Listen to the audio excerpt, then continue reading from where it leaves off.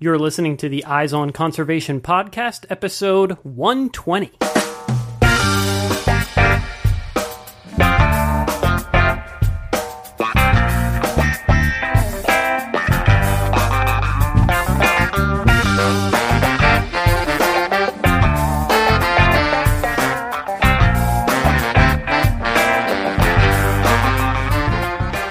Welcome to the Eyes on Conservation podcast, where we bring you engaging conversations about wildlife and conservation issues from all across the globe. I'm your host, Matt Podolsky.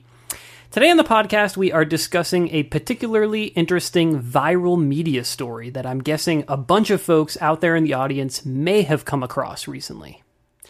Researchers Evan Beakley and Ethan Frainer recently published a scientific paper about an interesting and previously undocumented behavior of a very common species here in the North American West, the American badger. Evan and Ethan captured time-lapse footage showing a badger bury an entire cow carcass. Now, not only did they publish a scientific paper about their discovery of this behavior of badgers, but they also released a clip of the time-lapse video footage showing this badger bury the carcass over the course of several days. The video and the entire story went viral. The original video clip, uploaded to the University of Utah's YouTube channel, now has well over 1 million views, and the story has been covered by the New York Times, National Geographic, NPR, Science Magazine, USA Today, and countless other mainstream news outlets. So Evan and Ethan have been busy giving interviews and talking about a species that they didn't even intend to be the subject of their research.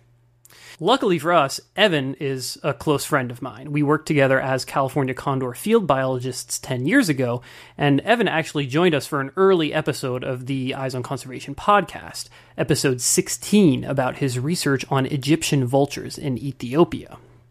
So I was able to convince Evan to join us again for today's episode, but I also wanted to take this opportunity to talk about the reasons why this story went viral.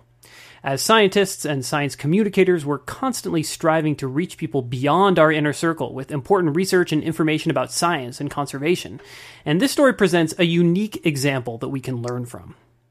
To aid in this learning process, I also invited Dr. Brad Oakty, who studies the psychology behind viral media at Ohio State University. Let's jump in. I'm Brad Oakty. I'm a social psychologist, assistant professor at the Ohio State University. And I'm a media psychologist specifically, and I study how people begin, maintain, and end relationships through online media. My name is Evan Beakley. I'm a PhD candidate at the University of Utah, and I study scavengers mainly, and particularly vultures. Yeah, I'm Ethan Frainer. I'm an undergrad who's working in the Biodiversity and Conservation Ecology Lab. I've been in here for about 2 years, and I've been working pretty closely with Evan that entire time. We're here to sort of talk about this one specific research project that evolved into this like viral media, I guess, campaign. I'm not sure what to call it. But to start things off, my first question for the two of you, Evan and Ethan, is maybe you can just introduce us to this research project that the two of you undertook. How did this project come about? What were your initial goals, and what did you expect to find?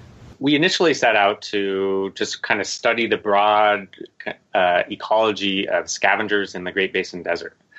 Scavenging is really a fairly understudied part of ecosystem ecology.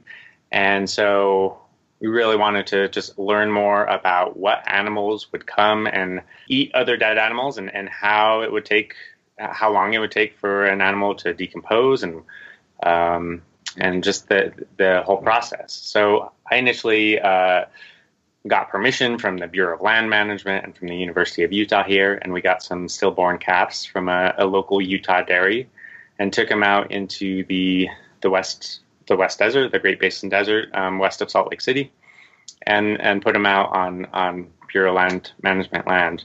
And then we set up some camera traps to monitor any activity. And the camera traps are motion activated, so if an animal would come and feed on the carcass or just pass by, it would take a picture of them. And then we could see whatever played out. And I didn't have a real great sense of exactly what would happen. We thought some about that there might be turkey vultures and ravens and some other species, but it was really just to kind of go out and see what might happen.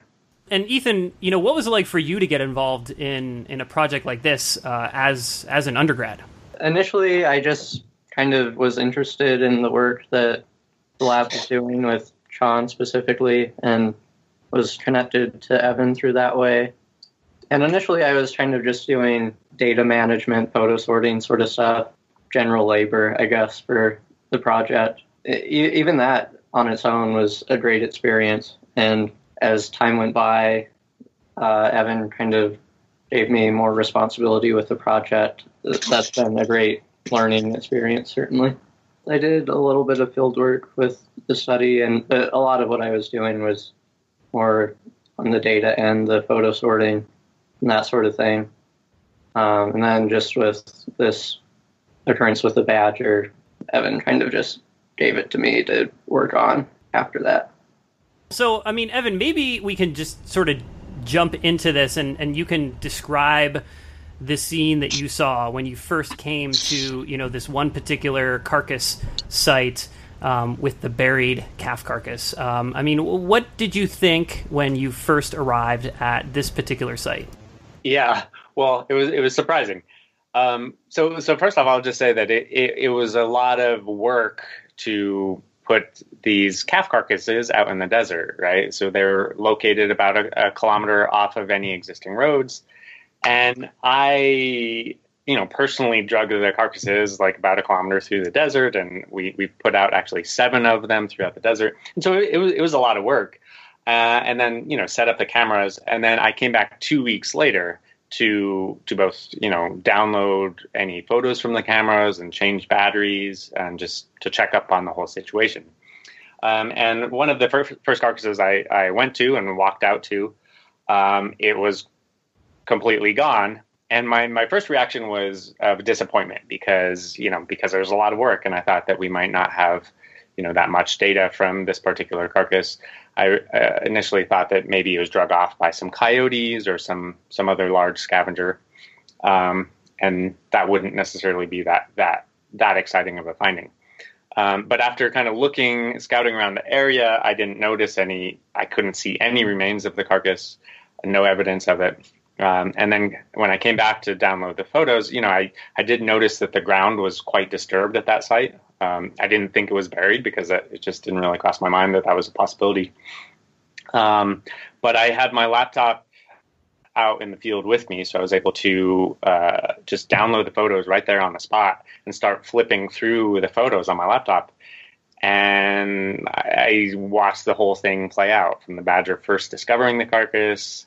Then he came back and started feeding a little bit on it, and then he started burying it. And then over the course of a few days, just watch him completely bury and then cover the carcass. So it was really, surprising and then exciting. The next carcass in line, that carcass was also mostly about 90% buried. And so that was also really exciting because it indicated that it wasn't just this one event, but that it was likely a more widespread behavior. At least it had occurred twice. And then when I came back to the university and I talked to Ethan about it and some other people in our lab, and I had Ethan go ahead and do background research on whether this was a documented behavior or not. And we really couldn't find anything in the scientific literature documenting anything quite like this. So then that was also really kind of exciting. I guess I'm sort of wondering, what work needed to happen before you could publish these results, right? You sort of make this really interesting discovery and then learn that this is a pretty unique behavior. And so I assume you were immediately like, wow, this is an opportunity to publish this and get this knowledge out there. What was that process like? Once we got back to the lab, I'm like, wow, this is a crazy and cool thing. The initial thought was just like, okay, well, has this, I'm not a badger expert, or have become more of one recently, but like I wasn't really going into this. So the first step was to just like learn a lot more about badgers than I had known before. And so Ethan did really the brunt of all that, of just like looking through a lot of badger literature, including a lot of really kind of old natural history stuff from the early 19th century, to see if this was something that had been documented before. And that was really the first step. And once we found that, it's known that badgers, bury stuff and that they're really good diggers, but nothing on the scale of being able to bury an animal larger than itself. So then we're like, okay, well, this is definitely worth publishing. And so then, Ethan was doing really a fantastic job of doing research. So he went ahead and led the paper on that. And I can let him talk a little bit more about that process. Yeah, so going in initially, like Evan said, I was just doing kind of background research, right? Looking at previous studies and natural history notes. And it was really interesting to find that this really isn't a behavior that had been documented on this scale, at least, really at all. So when Evan talked to me first about trying to write this paper, I was really excited to do it because this is really an interesting behavior. Sitting down and writing something for publication is something that I really don't know how else I would have gotten that experience if not for Evan and the lab. It's very different from anything else you would get just in like everyday undergraduate education. So that's been tremendously valuable to me. So Brad, I kind of want to get your input on this at this stage. Hearing, what Evan and Ethan have said about sort of the discovery and, learning that this was a unique behavior that they had discovered and documented. Coming from the backgrounds that you come from, I mean, would you have seen the potential for a story like this to go viral? Okay, so a couple of things. So one of the things, the original work on sort of like sharing behavior and this sort of behavior that leads to the viralness of content looked at memes, so urban legends. And basically, one of the first studies by Chip Heath showed that disgust was a predictor of the likelihood of sharing information. So they had people read a bunch of urban legends, and the ones that were the most disgusting were the ones that were the most likely to be shared. And they had things like ingesting of inappropriate substances and things like that were eliciting disgust. Some work that followed from that, including some of my own, also was able to show that positive emotion was also more likely to be shared. So not just disgusting content, but things that were happy or surprising. And some of the most recent work has come from Jonah Berger's lab. And basically, he did a really awesome study that was published recently that basically just showed that it boils down to arousal. And the study that he conducted, he basically had people come into the lab and they either rode an exercise bike for 60 minutes, or I think it was jogged in place actually for 60 minutes, or they didn't. They just sat still. And they were both given the same piece of information, the same content, and then they were asked, how likely are you to share this content?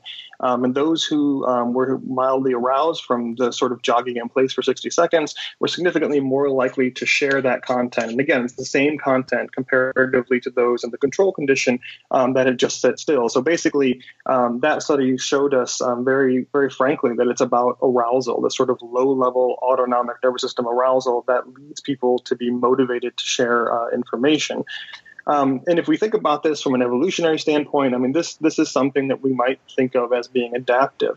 So you might imagine that sort of highly charged social content might be the most important to share. So if you're coming back to your tribe and you notice that the other tribe is very angry, it might be something that's worth sharing to the people in your tribe so that you can be prepared for a potential battle or something along those lines. And so what I would argue here is that most people who saw this video of the badger burying the cow likely were surprised and likely at all with what they had seen. I know I was when I watched the video myself, and particularly for those of us who aren't biologists. I mean, at least for me, I was very surprised this behavior even existed, and particularly with badgers. I mean, I don't think of badgers typically as animals that bury things, and that's just my ignorance on the biological side of their behavior. But if people watch the video and experience it as I did, it's likely that they had a sense of awe and a sense of sort of surprise of what happened. And of course, those two emotions likely elicited a sort of low level of arousal, and that arousal sort of motivated them to want to share this content.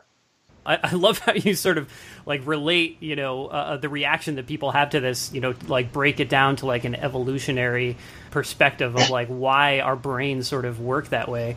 Yeah, I mean, from our perspective, like it's just really, I began thinking when we started this work, like why are people doing this? Like, what is the point of the sharing? And so part of what we want to get at is not just what people share, but why they share it as well. Totally. And so, getting back to you guys, Evan and Ethan, I'm curious to hear about sort of like your decision process to post the time-lapse video of the Badger online. What kind of reaction did you guys expect? Did you expect anything on the level of how this ultimately played out with all the millions and millions of views of this video and all the attention you got from sort of like mainstream media on this story? Well, definitely we did not expect anything on the level, of both coverage by big news outlets and also just the level of sharing out. It came as a total surprise. I mean, I think, when I first saw the kind of the time lapse of the Badger doing its feat, like I was pretty shocked and I was pretty excited about it and thought that was pretty amazing.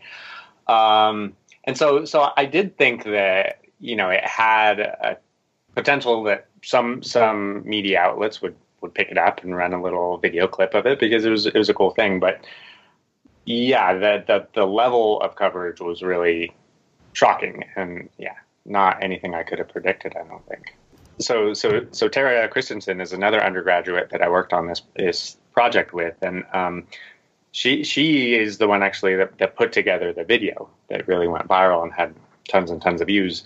And we really wanted to kind of time this so that we could do the science related to this behavior and really look into it and make sure that this was a unique thing and that we could really describe it and publish the results in a peer-reviewed scientific journal. And then simultaneously, when that publication was out, that we could release the video simultaneously, because I did think that the video had a much better chance of getting coverage and excitement and interest than the paper likely would, although they were both really, really important for the process. Pairing them so that whether it be the New York Times or Science Magazine could cite and link to a scientific publication, but then also have this quirky, cool video. It kind of gave it a level of legitimacy, kind of scientific legitimacy, and also just like flash appeal. So I think that kind of worked well, but yeah, certainly beyond any of my expectations. So Brad, I wonder, like, if you're looking at this, I mean, would you have predicted that this video and this paper, this whole sort of story about what happened with the Badger, like, would you have predicted that this would have gotten the level of attention that it did? I mean, from my perspective, when I first saw it, like, it was fascinating to me, right? I mean, it's fascinating behavior. It's super interesting to see how this small animal is able to bury this much larger animal. But, like, I'm a biologist, right? So, like, I have that background, and, like, it makes sense that I would find it interesting. But I guess it's surprising to me that, like, so many other people found this interesting. What would you have thought if someone had sort of come to you with this video and this story before it was posted online? Like, what would you have predicted might have happened? I guess I would have predicted that it would likely get some attention, that people would likely share it because of how surprising and awe-inducing the video is. But I think like you guys, I would never have predicted the level at which it is being covered.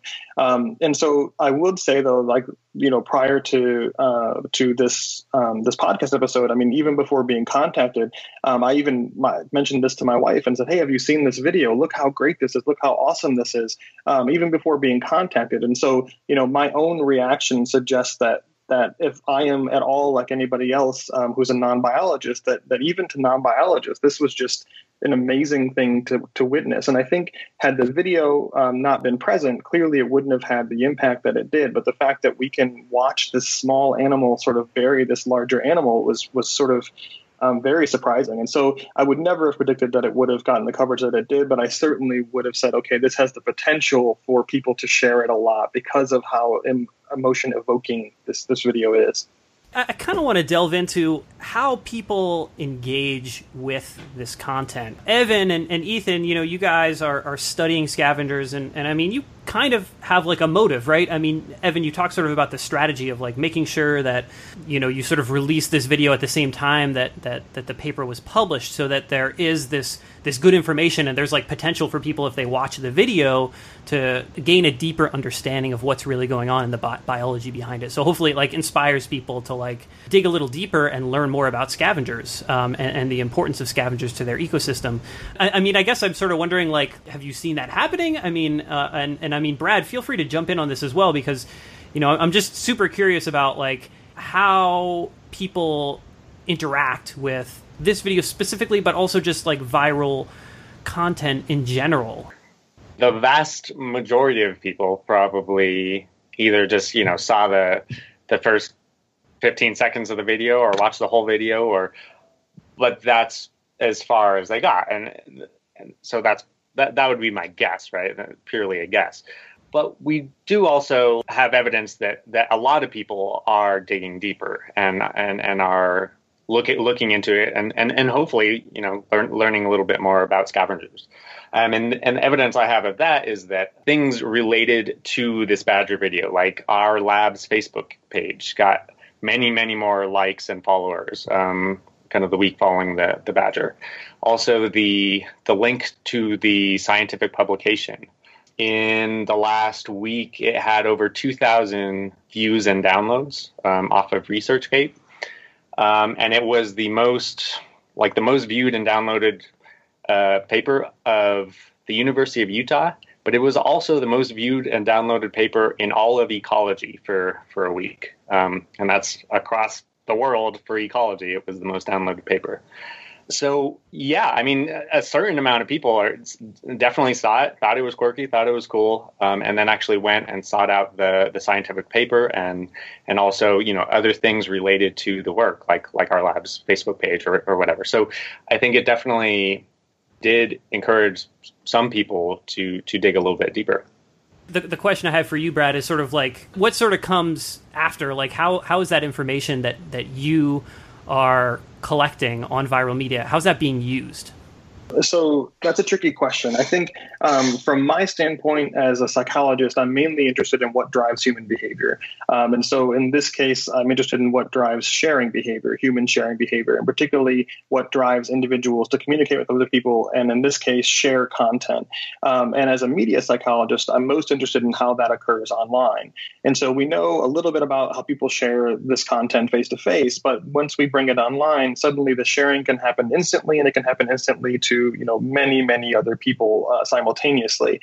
And so that's sort of where my interest lies in terms of what we do with this information, what we have it. I think it informs our understanding of human psychology more generally. So why do people share information? But it also does inform our understanding of why certain things go viral and why certain things don't go viral.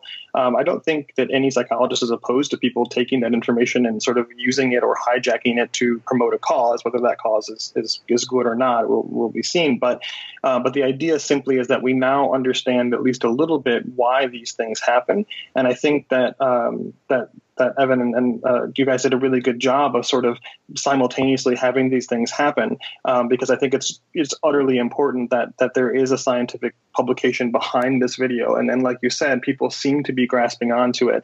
I agree that the majority of folks probably just watched the video, but even in that sense, that raised the awareness of both badgers and sort of ecology and the study of biology, even if people just saw the video. So I think it was really good. But again, as from my standpoint, I'm just trying to answer the basic questions about human psychology. So why people engage in social behaviors and what might motivate them to share information. I'm sort of less concerned or know less about sort of what people do once we have that information to give them.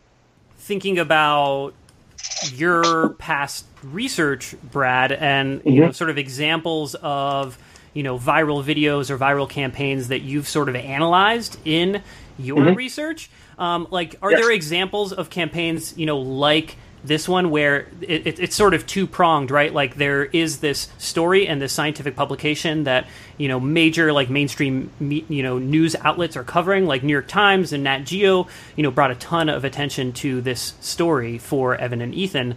But at the same time, there's just sort of the organic sort of, growth and sharing of the original video itself because it's so interesting. I guess I'm wondering, like, if you've looked at any campaigns like that are similar to that and how those different factors sort of interact. So I was recently interviewed by the New York Times several months ago on the virality of Donald Trump. And so basically it was the same sort of question. So why are his comments and his tweets becoming viral? And the same sort of lens that I'm applying to this was applied to that as well, as those comments are arousing if you're a supporter and they're arousing if you're not a supporter. And so that was one campaign. And some of the work that we did, we referenced the Barack Obama's campaign, sort of the Yes We Can's campaign. And he and that campaign ran a viral video with a girl who was singing a song. And that video went viral and we believe impacted the election. And then some of the other stuff that we've done deals with the extent to which the sharing of viral information is impacted by political affiliation. So, who shares more, Democrats or Republicans, and who are they sharing to? And so some of that work suggests that Democrats are sharing less than Republicans and Republicans are sharing more than Democrats. And when Republicans share, they're sharing to other Republicans, sort of in an insular nature. And so those studies in particular, I think, sort of can be used to understand political sharing in that realm. The earlier work that we did was simply to sort of understand what drives the sharing process. And this was sort of before we understood that simply arousal was the mechanism behind that. I'll just interject real quick, if I may. Just that, I've spent a fair amount of time kind of like tracking the fallout of this story, and some of the different like social media sites have things somewhat like that built in. I'm not sure how accurate those things are. I'm sure Brad would know better, but I've noticed a few kind of demographic things like that the video has been, for example, watched by many more men than women, but that I don't have a sense of politics directly from any metric, but that I think overall it has seemed like a very kind of trans-political story in that I've gotten a lot of personal emails, both from people that you might categorize as like environmentalists, as well as a lot of outdoor recreationists and hunters. And so it seems like it has had a kind of a reach across a lot of segments of society, although I'm sure if, you had someone kind of look into it more, I'm sure there's, subsets of people that were more and less interested in it. But I was kind of pleased by the general idea that it did reach a broad audience, right? That it wasn't just to a small subset of society, which I think is something that as scientists, we struggle a lot with, which is like reaching an audience that isn't just the same audience that is already listening to you or following you or whatever. So that was encouraging. Yeah, I agree. And I think that the theory of sort of this low-level arousal that sort of spurs social transmission, and if we sort of, again, if we speculate that this is sort of advantageous for us evolutionarily, then theoretically we should suggest that everybody should have that same reaction, right? And so it shouldn't be something that cuts across various types or various subgroups of people, because if this was a mechanism for survival, then it's likely that all of us, when we are slightly aroused, should have that urge or motivation to share content. And that should be a Democrat or Republican, somebody who is involved in nature preserve, somebody who's a biologist, somebody like me who's a psychologist, right? This should affect everybody in that way, because it was a sort of essential to our survival when our brains were being formed. And so it doesn't necessarily surprise me that this sort of cut across those groups. I'm really happy to hear that, because like you, I often strive to say, okay, how can I get my work to more people that aren't just in the academic realm? Audiences, people who watched this first video, like, are they more prone to to now, if they see a story that involves a badger, is that like more likely to sort of perk their interest because they have this sort of base level knowledge and created sort of like a permanent interest in badgers, and like they're more excited to like get that next bit of information. I guess I'm wondering if like any sort of research has been done like within that realm. No, that's a great question. And so far, what I've seen is I haven't seen anybody who's looked at the after effects of these things. But we can sort of draw on other psychological principles to say, okay, well, what happens when something becomes more salient, when something becomes at the top of your mind? And we know that oftentimes it affects judgments and decision making. It sort of affects the way you view and interpret sensory processes and things like that. And so you might imagine that because of the video, people are much more likely to click on a link, to look up something, or to sort of pay more attention when they see something about badgers in the future. And so I would certainly say that that's the case. Additionally, I think that a lot of the times people miss things with viral content. They think, oh, it's just about the sharing. And it is about the sharing. But outside of sharing it through media, people are also having conversations. I mean, I wish we could track how many people had a conversation about badgers and the burying behavior that they have. I know that this is the first time in my household we've ever discussed badgers and how they bury their food. And we did that. And my wife and I had this conversation, and I thought to myself, like, this is really weird. We've never talked about this topic before, but because we have, not only do I have this information about badgers, but I also have a memory with my wife, memory with a loved one, in which we had this conversation, and we have now a shared experience for which we can talk about. And so I think that even those types of experiences are much more likely to prompt things. And so I might go off in a few days and I might see another article and say, hey, remember that story we saw about that badger? Look what else happens with badgers. And so although I don't have any research to sort of point to, I can only speculate on that topic. But given what we know about human psychology, sort of outside of this, I would suggest that it's certainly the case that people are likely going to sort of be more likely to learn about badgers, be more open to that, and be more open maybe even just to sort of science communications in general. But again, that's pure speculation on my part. I'll just maybe interject again, somewhat anecdotally, but I think it's been my impression that I'm not sure how much either of you or the audience may be aware of the honey badger craze of not the distant past.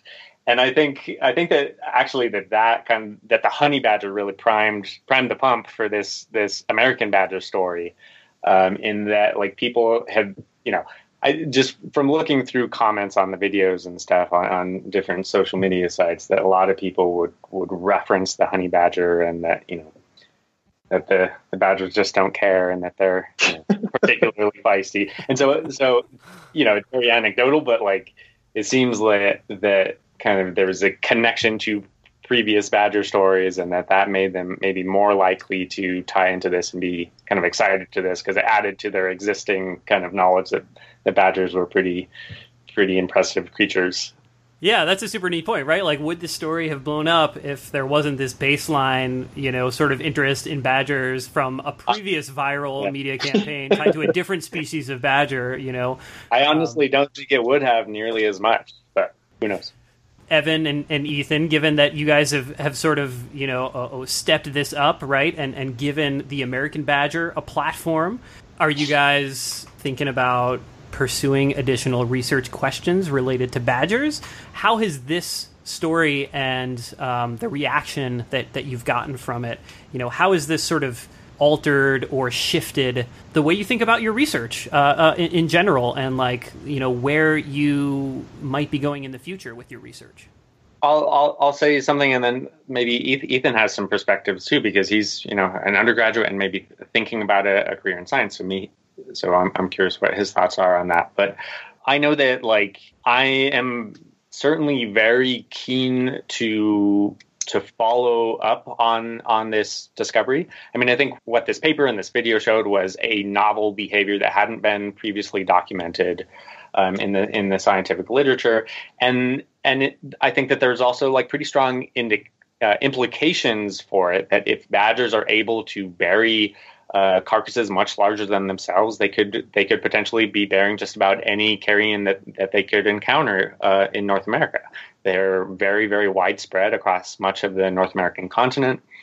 And so if they're able to monopolize and sequester carrion resources across much of continent, that could have really, really fairly profound impacts on ecosystem ecology, potentially on disease regulation, because if they're able to quickly remove carcasses from the environment within a couple days, rather than having them sit out in the sun and rot and fester with pestilent insects, that could be really important for disease regulation.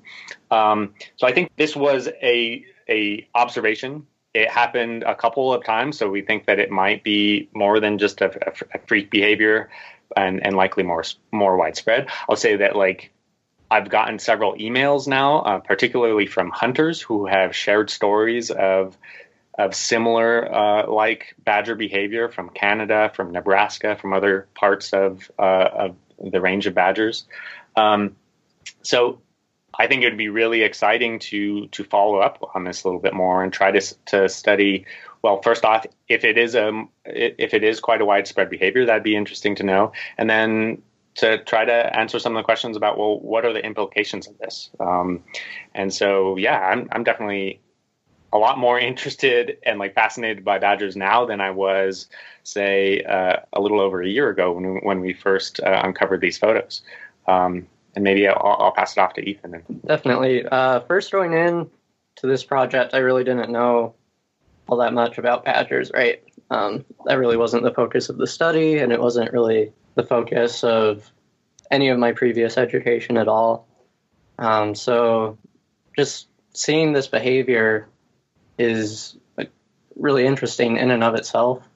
And I think that looking at other populations of American badgers in other parts of the country, or even just looking at the same population and seeing if this behavior translates to other individual badgers, to other populations, or if it's a repeated behavior, would be tremendously interesting in a lot of ways. And a lot of the implications that Evan talked about could be important, right, ecologically in North America.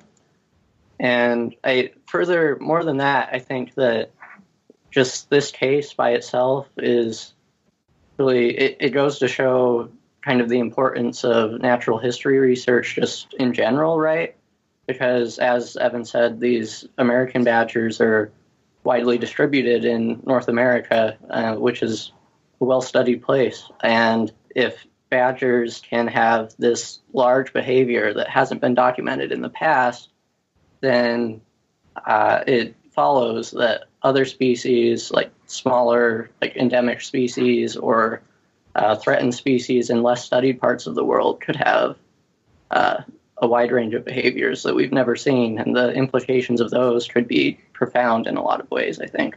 Yeah, and I mean, I think that ties into the sort of reason why this story in this video went viral in the first place, right? Is it's something people can relate to because it's a super common species. Lots of people have seen badgers or are aware of the fact that they live in close proximity to this very common species. But here's this behavior that may be a common behavior. Obviously we don't know that yet; it needs more research. But it's just something basic about the natural history of the species that we just didn't know. And that I feel like that relates back to Brad, what you were talking about sort of the evolutionary sort of underpinnings of the psychology behind viral media, right? It's if you went out and observed, if you imagine in a hunter-gatherer society, someone goes out and observes this really interesting, unique behavior that they've never seen before for a common species, that's going to be the first thing that they're going to tell their group when they return to their camp, right? I mean, it's right. There's a direct connection between that, I feel like. Yeah, I agree. Thanks to all of you. Thanks to Brad, Evan, and Ethan. Thanks to all of you guys for joining us for this discussion. It's been super interesting for me. It's fun to sort of get these very different perspectives on this Badger Buries cow story, and sort of, both the biology behind it, but also the sort of psychology behind, why this story went viral. So thanks a lot to all of you guys. No, you're very welcome. I enjoyed it. Yeah, thank you. Yeah, thanks a bunch, Matt, and also Brad for joining and sharing your insights. All right, that was our conversation with Evan Beakley, Ethan Frainer, and Brad Oakty. I never would have thought that we could do an episode of the show that includes both the biology of the American badger and the psychology behind viral media. But there you have it. If you want to learn more about Evan's research on scavengers or Brad's research on viral media, you can head on over to the show notes page, which you'll find at wildlensinc.org/EOC120. We also have put together an updated version of the Badger Buries cow video that provides a bit more of the backstory on how this discovery was made. You can find this video also on the show notes page for this episode, or just Google Badger Buries cow REDUX. The Eyes on Conservation podcast is a production of Wild Lens. Today's episode was produced by myself, your host, Matt Podolsky. Our theme music is by The Humidors.